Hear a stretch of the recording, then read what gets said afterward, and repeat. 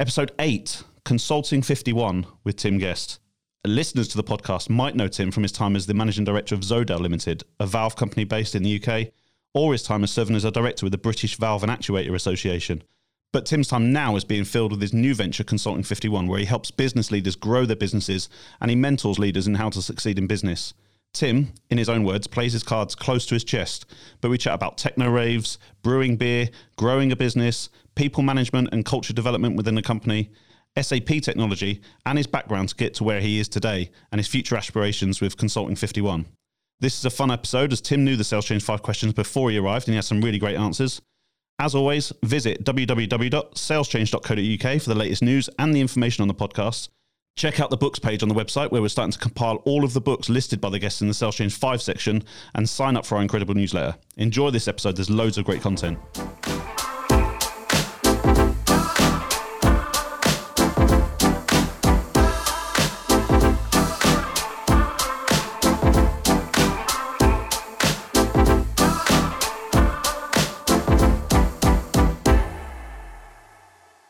Hello, Tim. Welcome to the Sales Change podcast. So give me a bit of background on you. Obviously, I know you, but tell me about what you're up to now and what you've been up to in the past. Yeah, okay. Well, I mean, obviously, we met through BVAA, British Valve and Actuator Association, and most people know me as being the MD of Zodale, Valve and Actuator distributor and servicing repair company. Before that, my background was in SAP consulting. What's SAP? SAP ERP system. So okay. It's the software we use at Zodale.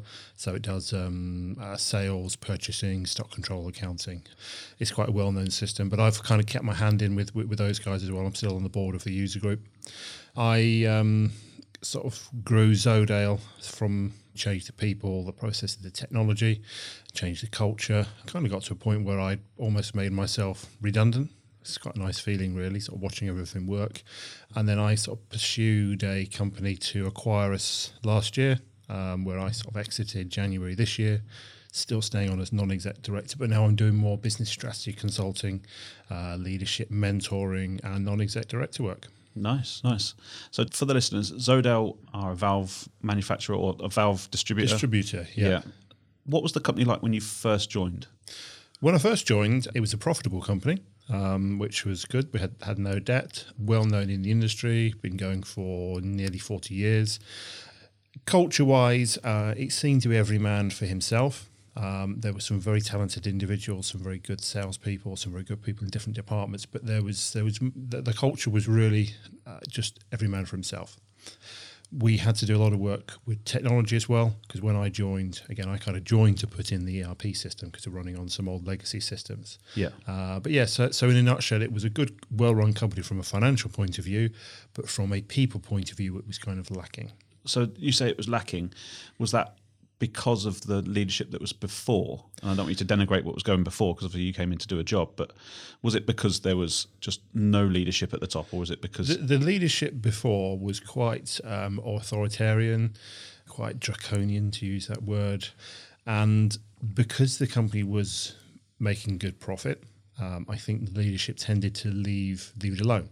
Yeah. And rather than upset staff by making changes and various other things, they kind of left as is. Yeah. So the money was coming in. We had some good key accounts, but there were frictions between staff members, which I kind of witnessed when I joined. And what did you do to change that? Because this is the bit that I'm really interested in. Because when I got introduced to you at the BVAA, and I think it was a spring conference, and you were given a keynote speech on how you changed the culture at Zodale, and that really resonated with me, because that's exactly what I do. And I am doing at Safi is completely renovating or readjusting how people operate. Yeah. So how did you go about it? I learned the hard way. I'd come from, as I said in my presentation, I come from an IT consultancy background where everyone I worked with loved change. Everyone I worked with loved software upgrades. We'd even get excited about the latest software upgrade on our phones and stuff. Into an environment where people had used the same technology for 10 years. They sat in the same desks for 10 years. They'd done the same job for 10 years, some of them. And I didn't really know a lot about people and culture and change. I just thought everyone liked change. So I learnt the hard way. So the first thing I did, rather than get to understand the culture and change the people, I came in and understood the processes, saw where we could make some improvements in the processes, change the processes and change the technology. The people came last, and that was my mistake. And what would you do now? Do the people first. Go around and find out what everybody's Yeah. job is and how. Yeah, I mean, I did do that. Don't get me Yeah, wrong. But really, day one, I came in and started doing process mapping. How can we improve these processes? Which kind of came naturally to me. Yeah. If I was to do it again, and certainly what I did after we'd done the technology changes, because I mean, technology is constantly changing in Zodale. We went through a period of sort of change in the people. We basically said we defined a set of values that we wanted people to live up to. I got the staff to do all that.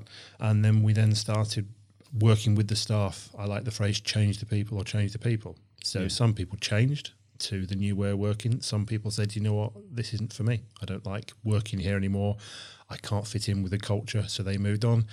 Some people we unfortunately had to let go. That's kind of one of the worst parts of the job. Did you find that difficult when you have to change the people? Yeah, Yeah. it was difficult. My background is I was in water treatment and I was very successful, like normal salesperson out on the ground. And then I went and I jumped from a big pond into a little pond to try and find my feet and try and find a way that I could use my skills in a leadership role. And I did that, and I went into a business development role and then national sales manager role. And my skill was always to get the people on side first so that I can get the results that I want them to do. And what I've used that to do is to then move into a general management role. And I think I did it the opposite way to what you've done, in that I looked at the people first. You probably did it the right way. Well, I wouldn't say it's the right way, because you have to upgrade processes and you have to upgrade the technology, but it's just a different route to do it. It was. I like to find out what makes people tick so that I can then motivate or incentivize them in order to get elicit a response. We're going through the process now of changing processes. We've changed the technology, and the technology was done before I joined. Yep. There was still some dinosaur equipment in there. We had a fax machine and we had an old style answer machine. We also had a typewriter on one of the desks. Wow, okay. Yeah, so it was that backward. Yeah. But the people now, I believe, we've got in place are great, and the processes are now the thing that, and this is the bit that I struggle with, is the process, which is difficult for me to, because I don't like detail. Yeah. So it's difficult for me to implement. So what would you say your biggest success was in growing Zodale? The success was definitely the culture piece, and the whole change of staff, because we had a few staff who we lost who were really, really good at their job, knew the products inside out, knew the customers very well, were top billers in the sales team, ran operations teams really well. But because they didn't fit into the culture, we kind of parted company on good terms. And we went through some really tough times trying to fill those gaps. People thought the company was going to fall apart. It didn't. So I'd say the biggest success is getting a team now and hearing the team say, this is the best team we've ever had. Everyone gets on well most of the time, but everyone works. It's like a machine. Everybody's got a part to play, and everybody does it smoothly. Yeah, yeah. Were you scared when you were letting the people go that were top billers and stuff? Yeah, yeah. But you just had to do it. I had to do it, and people. No discredit to any of the guys that have left, because they were all good people. But when these people left, existing employees were concerned. But then literally 2 or 3 days after the dust has settled, wow. It's the ceiling has been removed and such, and they've got the opportunity to flourish. Yeah, correct. Yeah, because when I left the national sales role that I was in before Safi, I was obviously well liked because I'd built the team around me and the way that I wanted to do. But there was a natural ceiling because I was their boss, and I wasn't going anywhere soon unless I decided to leave. There was a natural ceiling, so people weren't able to flex and see where they could fit into the company. Yeah. Now I've left, I still keep in touch with the company, and we've had the managing director on one of the podcasts. Now I've left, people have fitted into roles that they didn't think they could fulfill. So it's trying to find a position for them. Yeah, it's very rewarding as well to see people when you suddenly take away, as you say, that kind of glass ceiling. And I was of the mentality that different managers have different responsibilities, and they know what they can and can't do, what they should do. And people come to me and say, well, I've got this customer on the phone. What credit limit should I give them? Go and ask John. He's the financial controller. Oh, we've got a problem. This delivery's going to be late. What do we do? Go and ask Sue. And my what I used to say to the management team is, you make the decision and I'll back you on it. Yeah, empowering the people. Yeah. Yeah. How do the people that you managed see you? Well, this is interesting. We do 360 feedback, or more like 180 feedback to the management team. Always get anonymous feedback on how we're doing, how we're living up to the values. And I think some of the anonymous comments that I've seen is that people like the freedom that I've given them. They like the faith I've given in them to sort of go on, and they like the way I've kind of pushed people into saying, you can do this. You're not just a whatever type role. Yeah. And I think some of them see me as sort of inspirational, I think, and in the way I've made some of the changes. From my limited perception of what I've seen you do and the speeches that you've given and the discussions that we've had, you are a very engaging and magnetic character. Thank you. And you're all right. That's it now. And I think it's easy when you've got that personality to get people to do what you want them to do. And I agree. You are inspirational in terms of what you've done at Zodale. So Yeah. tell me about what you've got coming up next. Well, virus permitting. Again, I've got a consulting practice called Consulting 51 Limited. It's just me. I don't make any bones about it. It's just me. And what I do is I work with ambitious business leaders. I only work with people that I believe in.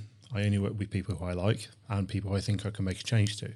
And what I try and do is to help MDs or leaders in SME type businesses to do what I've done, helping them learn from helping them with the mistakes I've learned, not making the same mistakes I did, and helping them basically to get their businesses to a point where they can either sell a business or, I hate the phrase, but it's like the cliche, work on your business, not in the business. Yeah.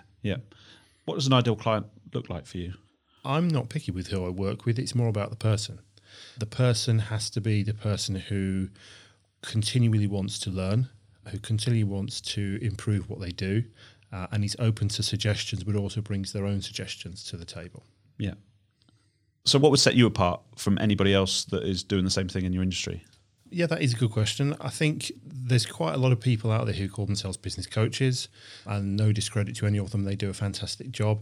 The ones who I've encountered tend to have more like a one-size-fits-all type method, and some of the feedback that I've had from the clients I work with are that these people have never run a business.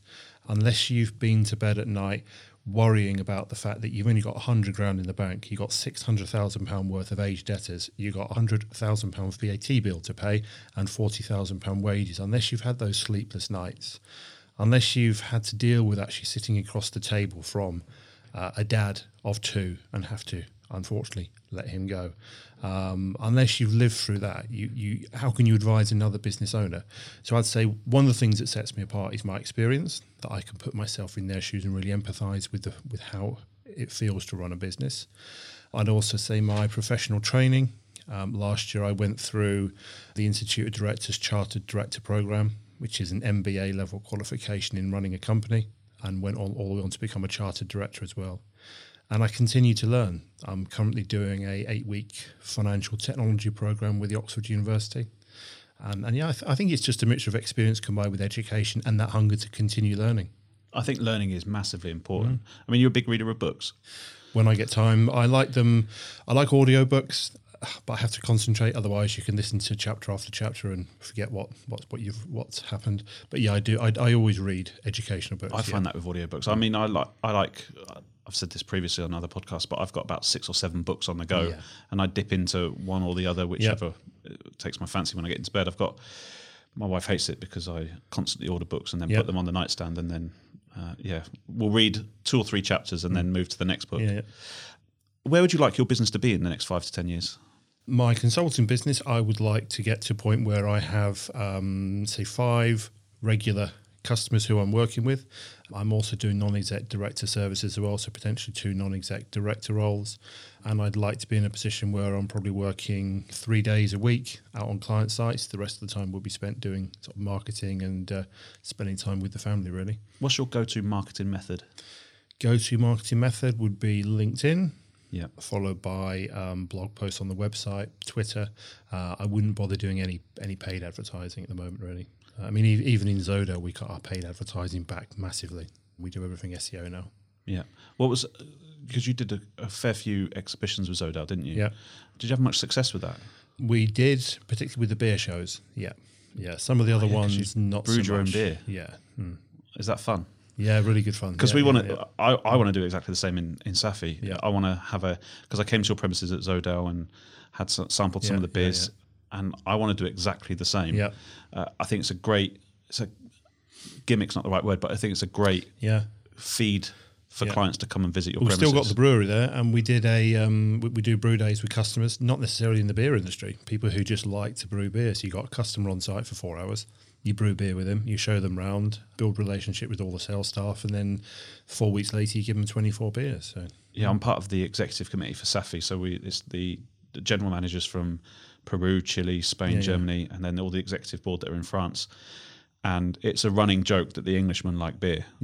So I arrived at Santiago Airport for our executive committee meeting last October, and the first question I got asked was, should we go and have a beer? The same as when I arrived in France. I think it would be a great tool for us in the UK to have a beer brewing facility in Safi. Yeah. Is it hard? No. I taught myself in probably 3 brews. So 3 were undrinkable, the rest were okay, and then got better and better. And now, because I know the ratios now, literally the guy who came in to brew with us 2 months ago, I just threw the recipe together on the day. Because if you know the ratios of grain, water, hops, yeast, you're always going to turn up with something drinkable. Is it fairly expensive to get started? No, you can, depending on what you want to do. I mean, the homebrew kits that we used to sell at Zodale, you could probably start with about $2,500, between $1,500 and $2,500 for a proper kit. But if you're wanting to go cheap and cheerful, you can get started for as little as £100. Just put a pot on your stove, and the cooling process, you fill the bathtub up with ice and put the pan in there, and it's easy to do. Yeah. It was a great way. It was a great way for me to network with Zodale, and I know that you've given speeches at the BVA about networking. Yep. Is networking big for you? Is that?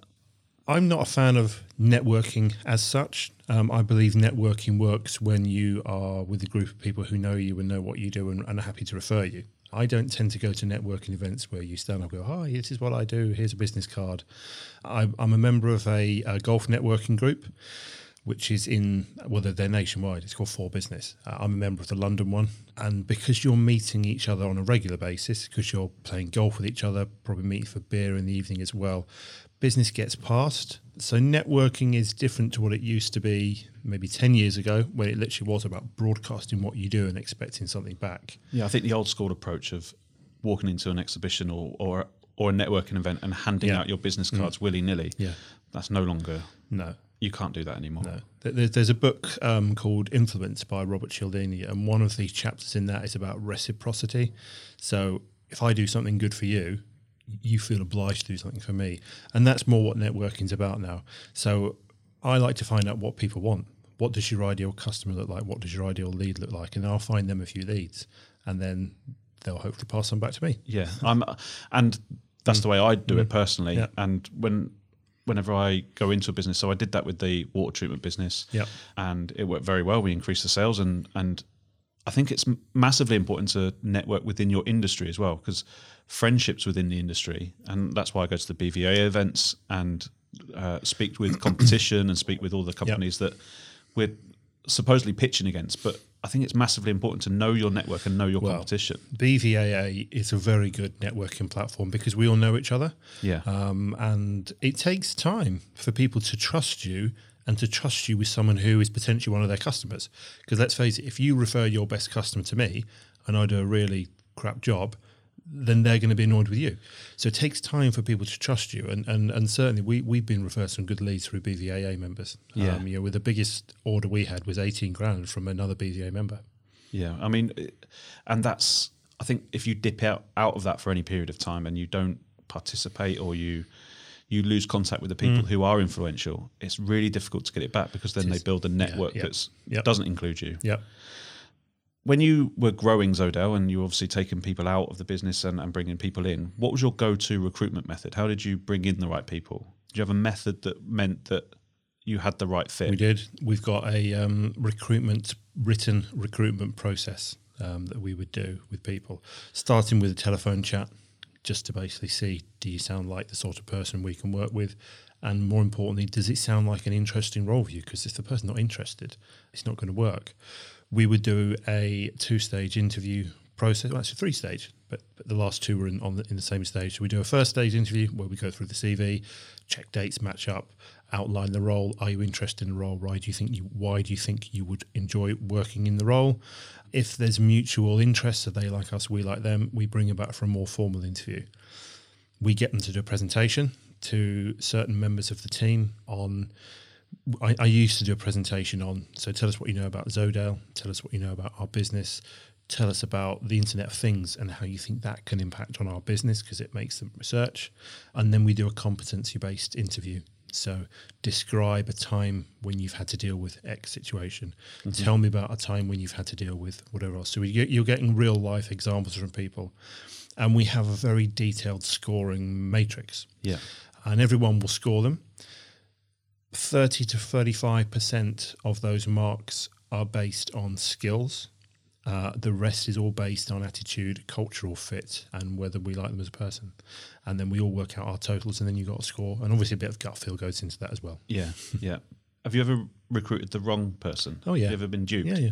Because I think it's really difficult for leaders to admit that actually we make mistakes in hiring. Especially in sales, because a salesman is a good salesperson. Yeah. In the interview, they're selling themselves. And I've recruited some really bad salespeople. Yeah. Like they've sold me on the first interview and I've like bought into their story. I'm thinking of one guy who, I've just come out of a divorce, but and I had been divorced maybe 2 or 3 years. So I was like empathizing with him, which is what you do in a sales role. Yeah. And he came on and within 6 months I'd realized, no, he's sleeping in his car in a service station. My goodness. Yeah, it was that bad. Yeah. My advice to anyone who's recruiting is to hire slowly and fire quickly. Yeah. If you realise that you made the wrong choice, I know it sounds hard, but just get rid. It's because they're going to do more damage than good. Yeah, especially to the culture of the company. Yeah. Because if you allow underperformance or you allow negative people to breed the negativity, it will damage the culture instantly. Right. Yeah, culture of a company takes years to build and can take weeks to destroy. Yeah, and if your people see that you are allowing that to proliferate throughout the company, then totally, they lose confidence in you. Yeah. How do you deal with negativity? Like both in my person or with other people? Both, yeah. So the question I was framing it was actually, how do you deal with negativity in the corporate and in your personal life? But if you want to take it as like internal negativity as well. I've had some psychometric testing done, and I'm a very emotional person internally, but I give off nothing. So I'm reading that in the interview. Actually, I'm very happy. I am happy to be here, but it's interesting knowing that. But I can come in and be feeling really negative about something business wise, or I can be worried about something. But I'll always appear positive to the staff because that's what you have to do. Yeah. And it's just a personal thing that I don't tend to give off a lot of emotion, and so that's just what I would do. From a company point of view, if somebody is being negative, and we have had situations where certain individuals will come in, they've had a shit day or a really bad meeting or sales falling through, and they're banging their desk and stuff. It's just to have a little quiet word and say, first of all, what's happening? Can we make it right? Yes or no? If not, let's move on. Because if you have these negative thoughts, they're going to ruin the rest of your day. So just park it. You've done everything that you can do and you've lost that 50 grand order. Let's move on. Yeah. And just also explaining to them or making them realise that their negative actions and their negative presence in the office could well be having an effect on other people. Are you quite pragmatic and rational? I mean, with the current situation with the coronavirus, are you on the 50% of the country which is panic buying toilet roll, or are you on the other side, which is buying chicken that you need on the day? I'm exactly that. I'll buy what I need, and if I get quarantine, I'll just get Just Eat delivery, probably Chinese as well. Yeah. So, very logical and pragmatic. That's me. So you say you're not very good at showing your emotion. Does that play into how you communicate as well? Do you work on how you communicate? Because I have. People can see me as having a very serious face sometimes, and my sense of humour is very dry. I can also be quite direct, and there were times in Zodale in the early days when I said something to someone in a joking fashion, which they've taken really seriously and got really upset about, and I've had to be like, no, it's a kind of a joke. The fact I wasn't smiling doesn't mean that it wasn't. It was serious. I have had to sort of learn that and just work with people. Whereas there's other people that wear their heart on their sleeve and, almost like a child, and they can go from being absolutely ecstatic to crying and kicking on the floor sometimes. Yeah. And those are really difficult people to manage, I Yeah. believe, because I feel that I have to. What's the right phrase without sounding derogatory? You've got to be careful, haven't you? You have to parent them in You a do, way. yeah. You have to parent them and Yeah. sort of protect them from themselves. Yeah. And it's really difficult to manage them in that way. But that's what you have to do as Yeah, a yeah. boss. Yeah. So you've worked at Zodale, you've done the SAP stuff, and you're working into Consulting 51 now, which is your own company. If you were going to go into a business, what would be the three main actions that you would use in order to grow a business? So what would be the three go-to actions, like let's say a 3-step process that you would say, right, I'm going to do this, this, and this. So if you start at stage 1. The first thing would be to get to know the people and get the people to trust and want to follow me, because you can't be a leader unless you got followers. So there's no point turning up to a business and saying, right, everybody, we're going to grow the business, we're doing this, this, and this, because you won't get buy-in. So the first thing I would do would be to get to know the people, and included in that would be to run a series of workshops where we get them to sort of workshop their ideas on where we can grow the business, and involving literally everybody, warehouse staff, literally everybody in the company. We would get to do that. Work through those ideas with various team members and decide what we work on. That would be one strategy. The next strategy to grow the business would be to look at costs, fixed costs, analyze fixed costs and cut costs, because that's particularly in times like this when we're all going to be suffering lower sales, let's cut some fixed costs. Do we need the cleaners in 5 days a week? Well, probably at the moment we do. We do at the moment. That's probably a bad example. But yeah, just to cut some fixed costs would be another one. And the other one would be to look at lead conversion rate, because everybody's so desperate to get new sales leads. I want new customers. I want new leads. Well, hold on. You've got 5,000 people on your database, 3,000 which haven't bought you from it, 3,000 which haven't bought from you in a year.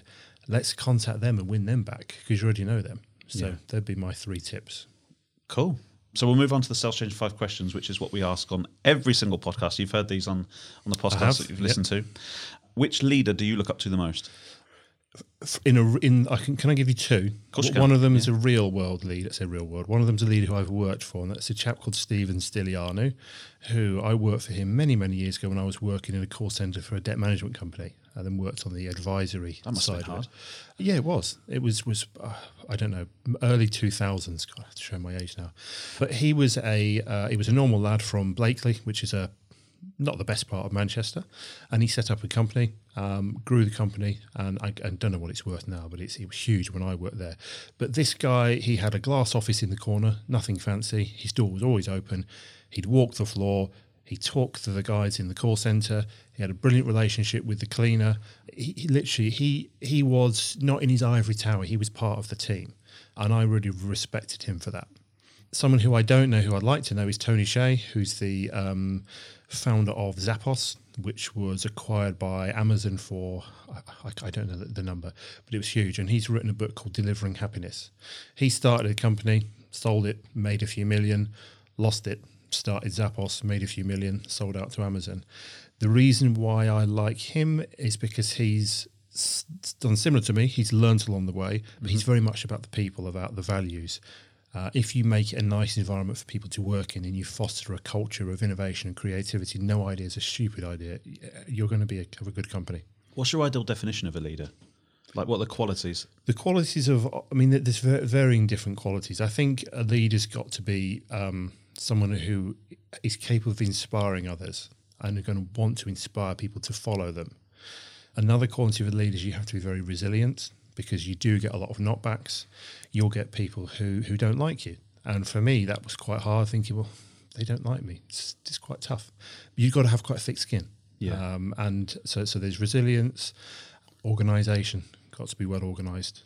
Yeah, if you don't know where you're going and how you're going to get there. Exactly. And start to 7 habits of highly successful people start with the end in mind. Yeah. So this is where we want to get to. We want to grow from 2.5 million to 3 million over 2 years.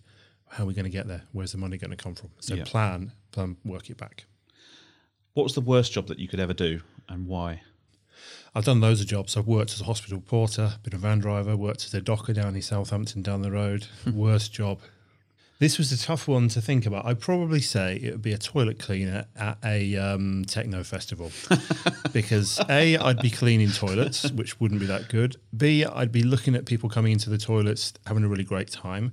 And C, I'd be able to hear the really good music, but not be able to go and join in. That's a great one. What did you want to be when you grew up? Never grow up. Never grow I up. don't know. I failed my A-levels. I went to university in Southampton. I scraped into a degree course from doing a foundation, but I dropped out of that, so I failed that. I then worked as an estate agent. I didn't have a clue, to be honest. No clue at all. When did you suddenly realise, this is what I want to do? Or do you still not know? I still don't know. Just finding my way as I go along. Yeah. I would say I'd never been very career focused. I spent most of my 20s going to raves and clubs and parties. Earning enough money to go out the weekend was all I really cared about. And then I met a couple of SAP mentors, John Appleby and DJ Adams, who were amazing technical wizards with this software. And I thought, wow, these guys are really cool. I want to be like them. So how can I be like them? And it's the work they did in the community as well that really inspired me. So the work they did sort of mentoring others. And that was kind of a turning point in my life when I thought I want to go down this sort of route. And then, so I'm just making it up as I go along. Really. I think most of us are, to be honest. What was the last book that you read, Tim? The last book that I read for pleasure was The Travelling Cat Chronicles. Who's that by? I don't know, but it's a Japanese person. But it was quite a relaxing book to read on holiday. The last workbook that I've read is Persuasion by Robert Cialdini. It's the follow-on from Influence, and it's basically about how to persuade people to do what you want. Yeah. I'm going to look that one up. Yeah. And the final question I've got is Instagram, Facebook, Twitter, or LinkedIn. Which is your favourite social network and why? LinkedIn for work, because I've got 5,000 contacts and it's just the go-to place for work, I think. And then Instagram for personal. Yeah. Twitter's okay. I scan Twitter. I post a little bit. I don't really bother with Facebook. No, I don't bother with Facebook either. Thanks, Tim. Thank you very much. Cheers. Whoa. Don't go anywhere yet. Julio, tell people where they can get more information. If you like the podcast, go visit saleschange.co.uk. That's good, but you said saleschange.co.uk. Why don't you head... No, it's bad. It's bad. Go to saleschange.co.uk and... saleschange.co.uk and subscribe to our incredible newsletter. Thanks for listening.